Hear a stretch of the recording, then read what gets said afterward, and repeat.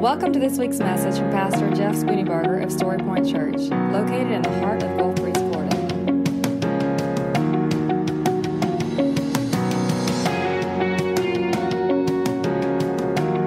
And now, here's Pastor Jeff Spooneybarger with this week's message from Story Point Church. I'm excited today. I'm happy today. You ask, why are you happy? Well, the truth is, I've kind of reflected on my life here lately, and I don't really get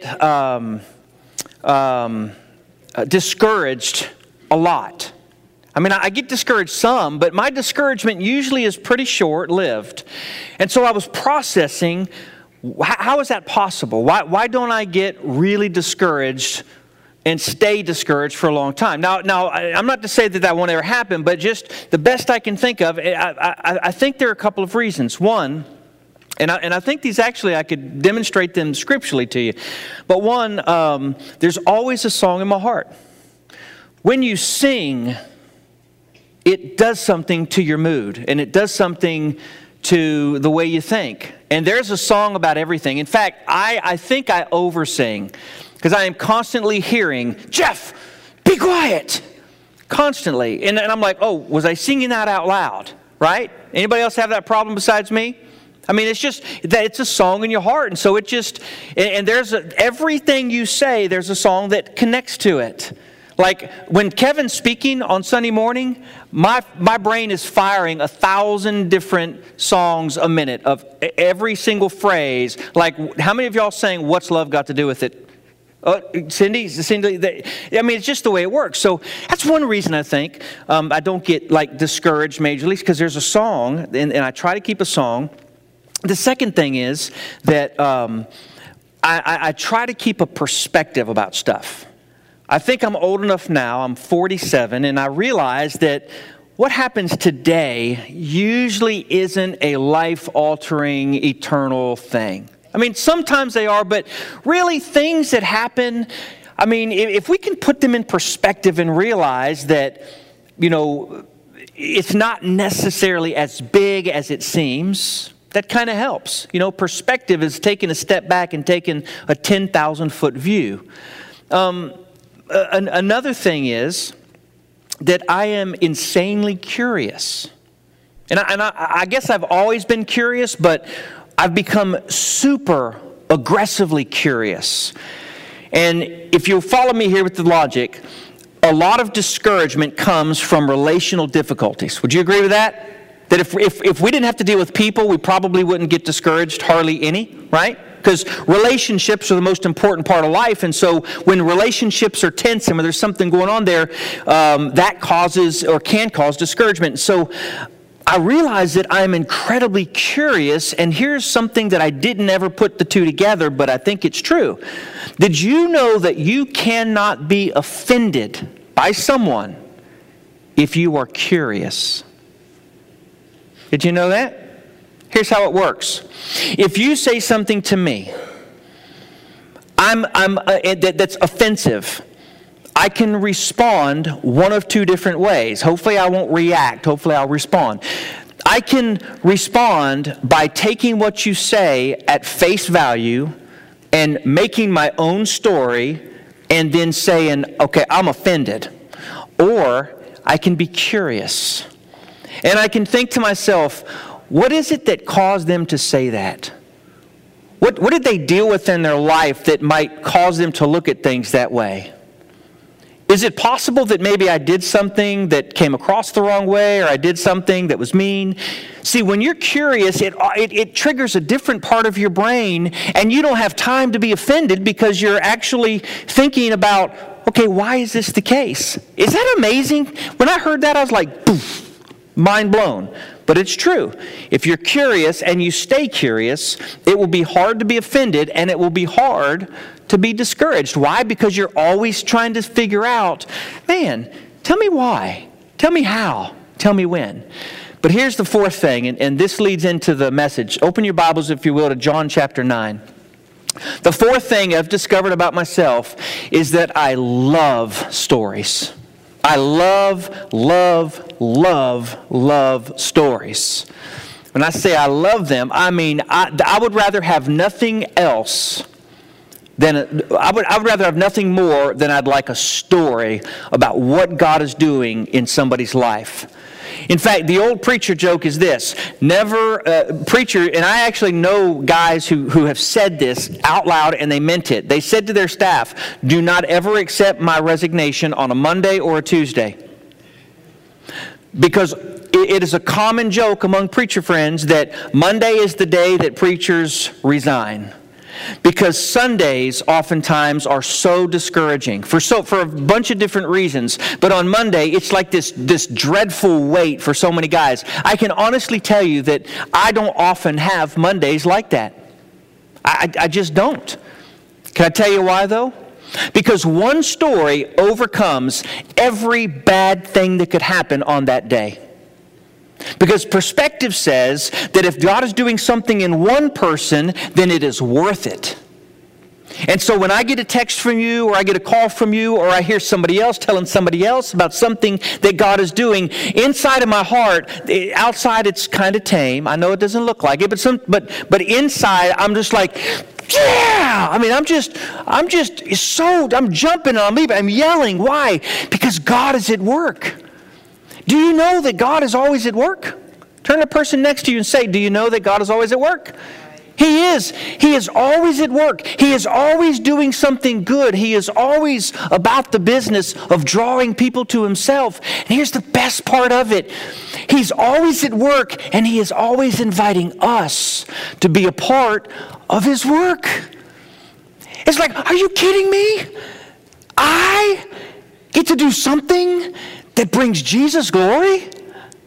Yeah, right? I mean, this is my inner self coming out here. It's this privilege that God invites us to join Him in something that is not just temporary, but something that is eternal, which means forever and ever and ever. Do you know that the most powerful thing that you have in your arsenal of life is your story? Your story. Some of you might say, well, yeah, but my story's not very interesting. Well, I'll get to that later, but just believe me when I tell you, it is not only interesting, but it's important. Your story is interesting, your story is important, and your story is powerful. I believe so strongly in your story, that we named this church Story Point Church. That's the reason. Because your story is simply a small microcosm of a much grander eternal story. It's the story of God. His story is God's story. And for a couple thousand years, God's had been telling the story, and then, boop, there you are. And boop, there you will go. And it's possible that nobody will remember any of our names 100 years from now. Not only possible, it's probably probable, right? But guess what?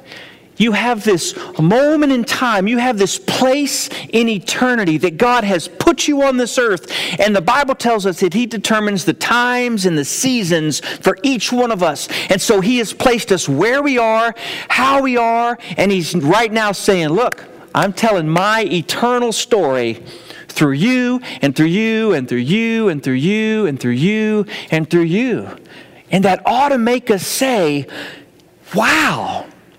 So how can we be discouraged, very often anyways, if we know that God is doing such a marvelous work? Well, the discouragement often comes because we're not seeing the results. Oh, there's so many ways I want to go right now. Just so many rabbits I want to chase. I will not do so. John chapter 9. But let me give you this little gem of information that I may have told you last week. If I did, then just let me tell you again. I discovered a YouTube channel called Hook. And on this channel, the guy tells stories of people, how they made it in business. Like the story of Dave, who does the Wendy's burgers. He tells the story of Truett Cathy. He tells the story of how Five Guys came to be. And you know the common thread of every single one of these stories?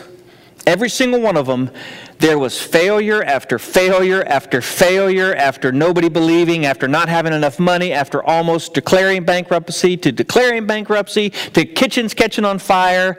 And there was this drive inside of each one of these people that said, I believe I'm supposed to do this. And all the way to the end of the story, it's like, I'm glad I did what I did. And so when I listen to those stories, it reminds me of how God is always at work. John chapter 9. Let me tell you about telling stories. Chapter 9, verse 1. As he went along, this is Jesus, he saw a man blind from birth. His disciples asked him, Rabbi, who sinned, this man or his parents, that he was born blind? Neither this man nor his parents sinned, Jesus said, but this happened so that the work of God might be displayed in his life. As long as it is day, we must do the work of him who sent me. Night is coming when no one can work. While I am in the world, I am the light of the world. Having said this, he spit on the ground, made some mud with his saliva, and put it on the man's eyes. Go, he told them, wash in the pool of Siloam, this word means sent. And so the man went and washed and came home seeing.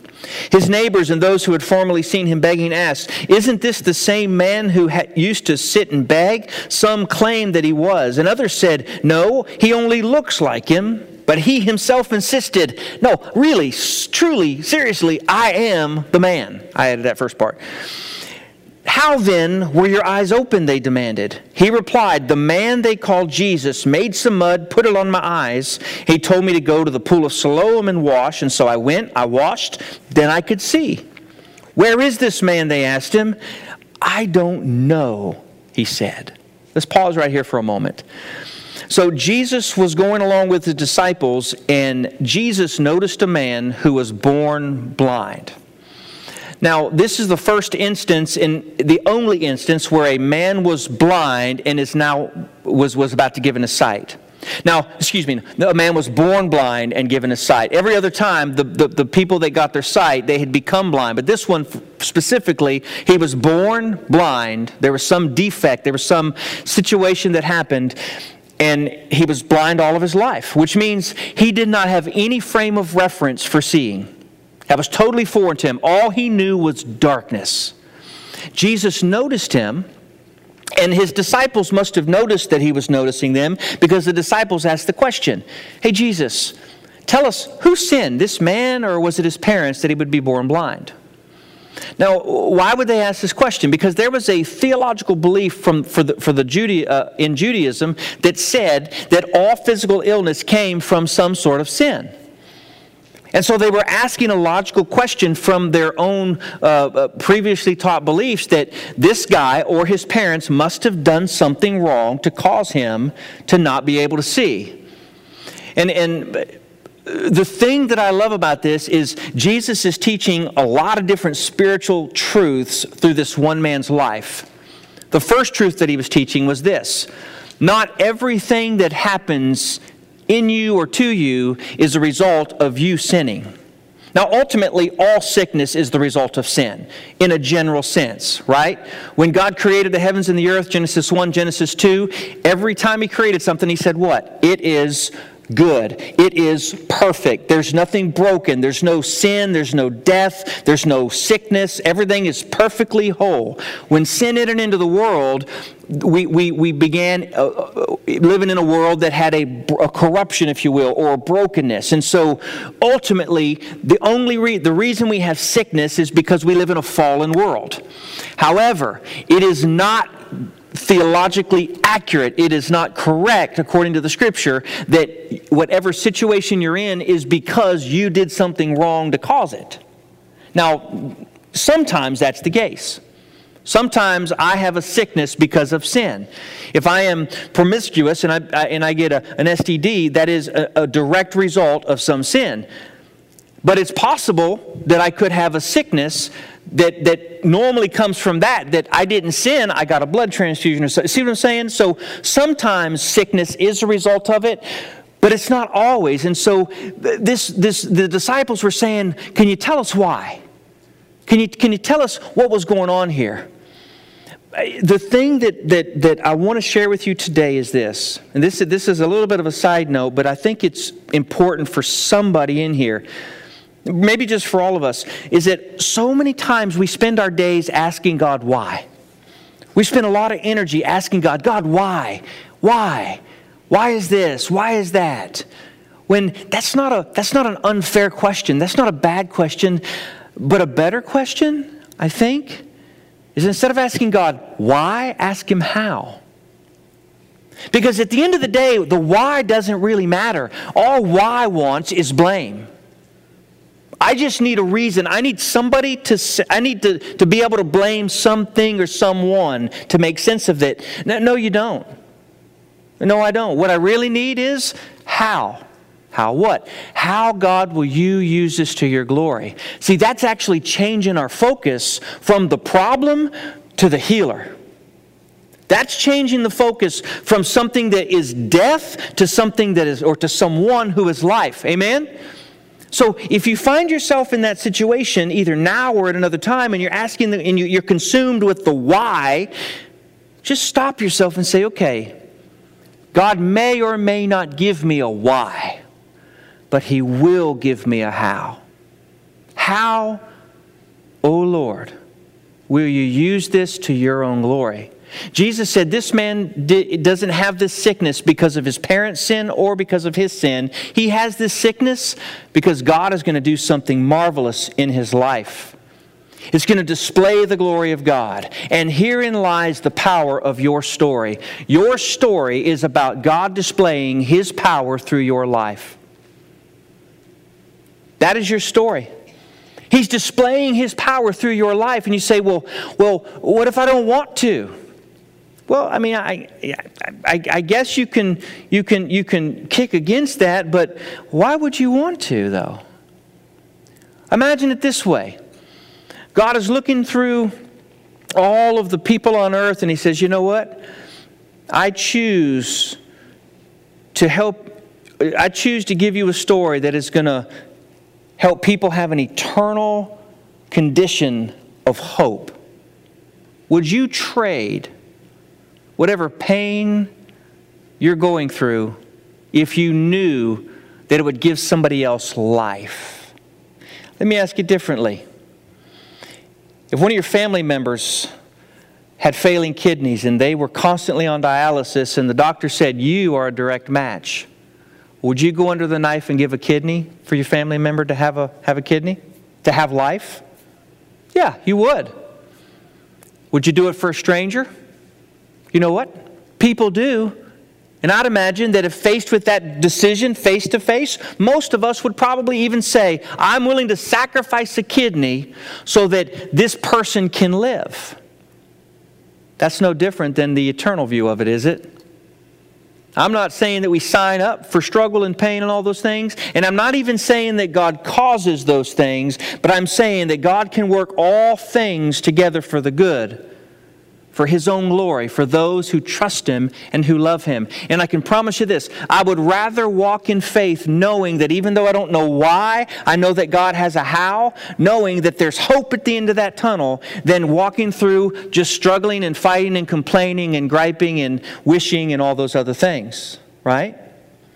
So all of that leads us to the point of where Jesus is face to face with this blind man who was blind from birth. And it's a strange situation now. Because I suspect the man is standing. He might have a pole or a staff, or he's holding on to a wall. Maybe he's sitting on the ground. He's not lame, so he's probably standing. And he probably has some sort of a little cup, or has a piece of cloth or something to hold his change. Because that's what they did. If he was blind, he couldn't have a job. And if he couldn't have a job, he couldn't afford food. And so he was not only desperate, but he was an outcast. He was one who could not go into the temple. I mean, he was a person who had things that were serious issues, both physically and emotionally and spiritually. And Jesus reaches down and He hawks a loogie. That's what He does. I mean, think about it. He makes mud. I mean, just process this. You can't make mud with your saliva and the dirt unless you have a lot of saliva, right? I mean, I'm just imagining you. I'm picturing this humorous event, and the disciples are going, right? But anyways, he spits on the ground, and he makes a mud cake, a mud pie, right? He goes, hey, dude, yeah? And I'm why? We don't know why.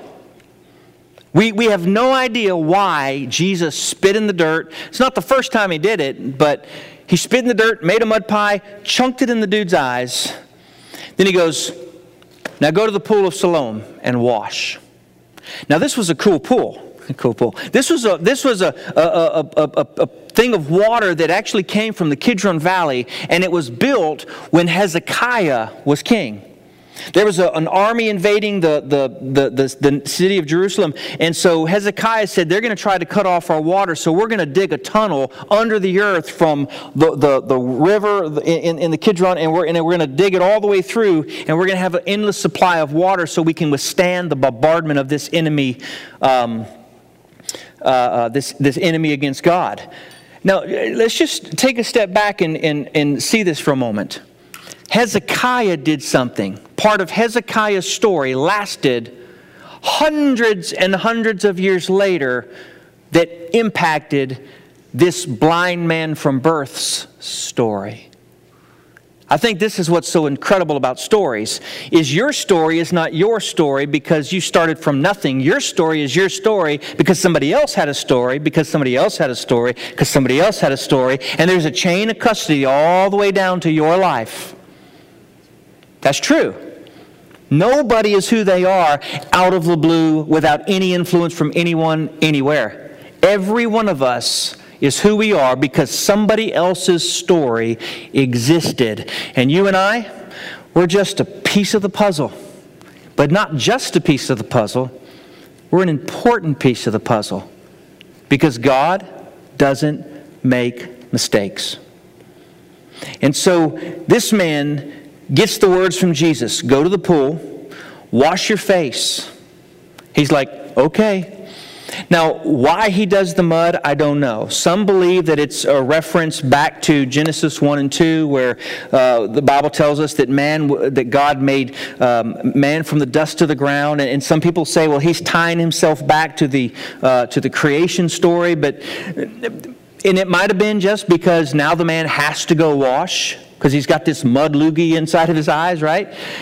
Or it could have been that he was just doing it because he had to spit. I don't know. Could have been anything, but the result's still the same. He goes to the pool, he washes, and oh, what would it have been like to be there?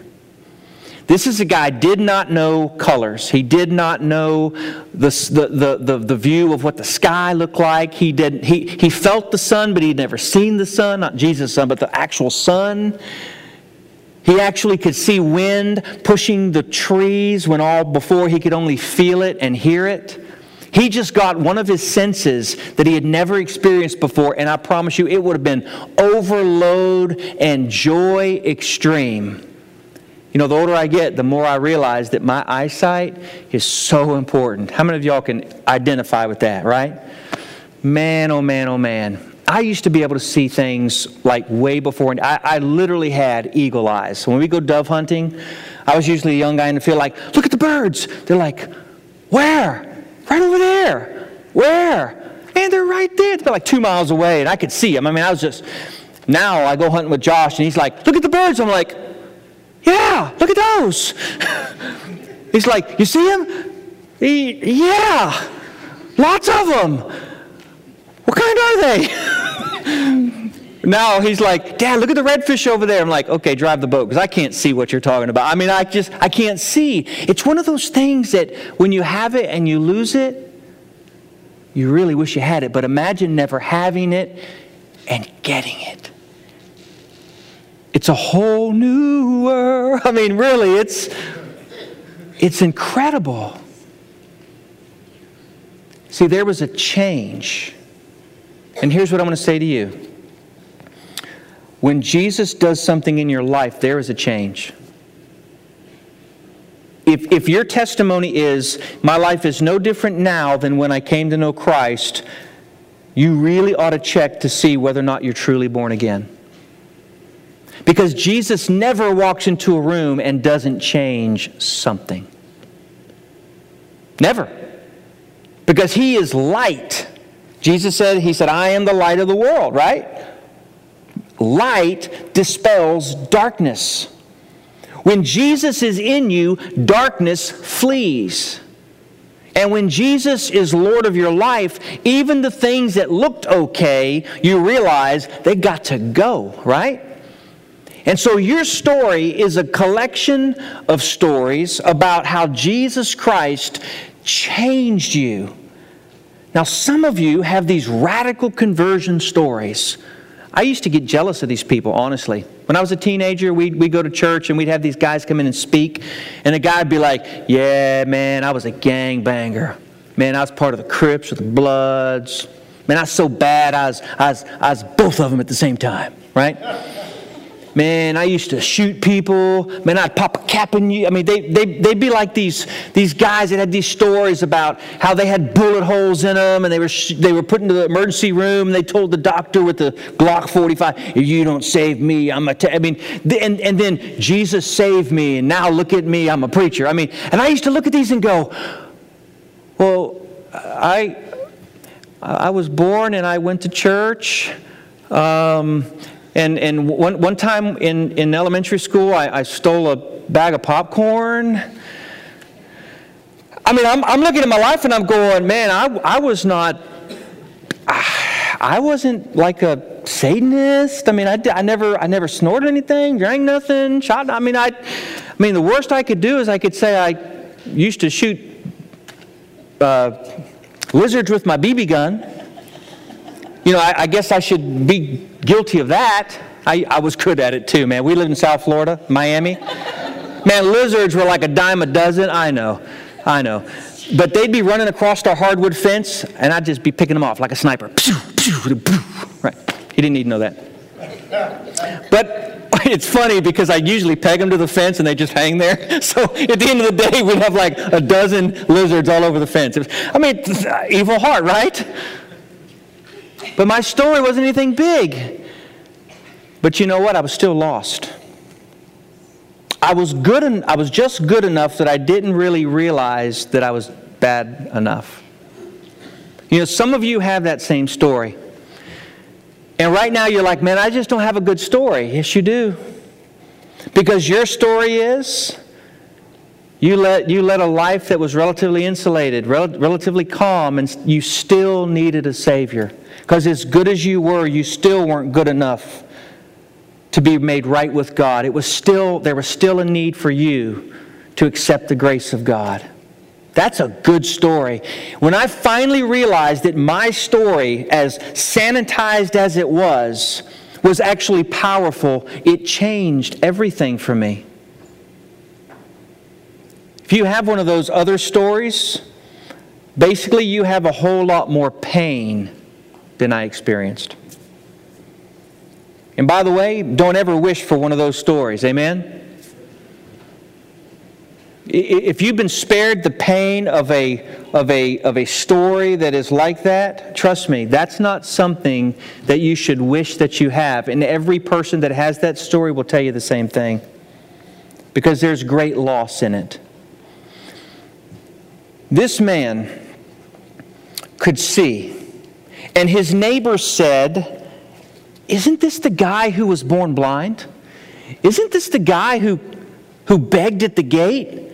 Isn't this the guy? This can't be the guy. And finally, he was a little irritated. He goes, I am the guy. I'm the guy.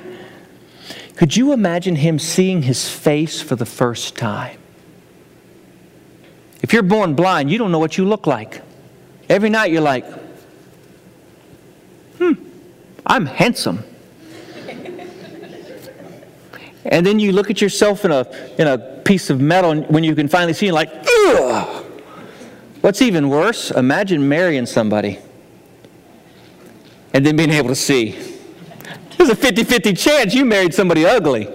I mean, think about it. I mean, I don't want to go too far, but Could you imagine if you're a dad with a daughter who is ugly? And you're like, I'm never going to marry this girl off. I know. Billy's blind. That's terrible, isn't it? But think about it. These are real things. The neighbors were saying, how is it that you see? And here is his response. I don't understand it. I was born blind.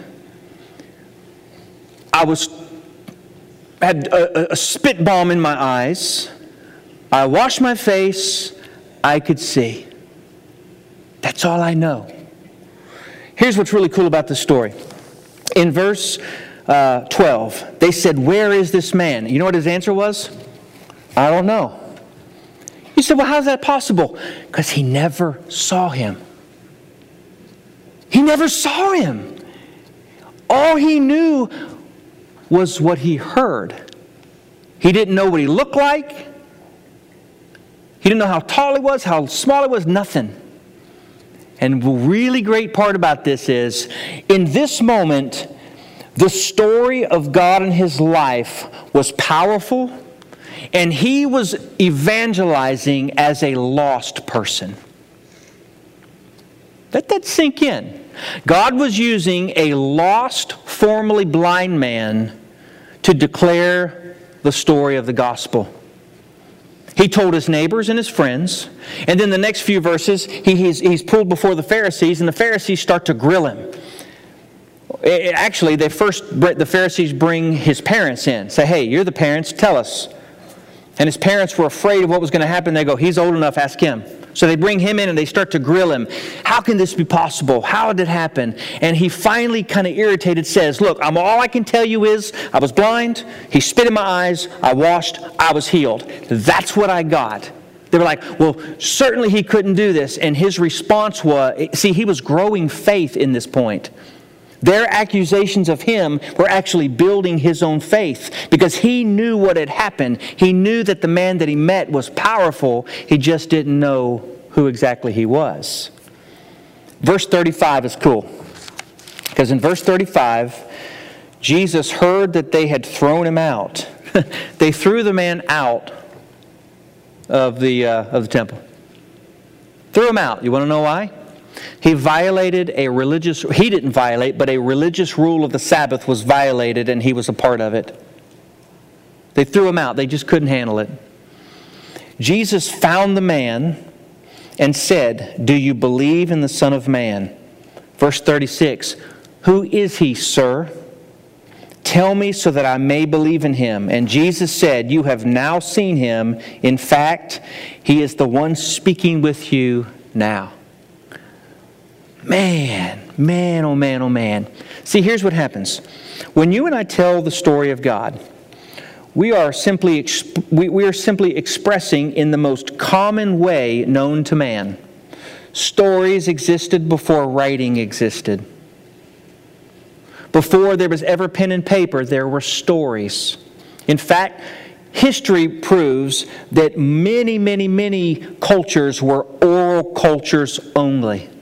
The way that these cultures expressed information and passed on their legacy was through the stories.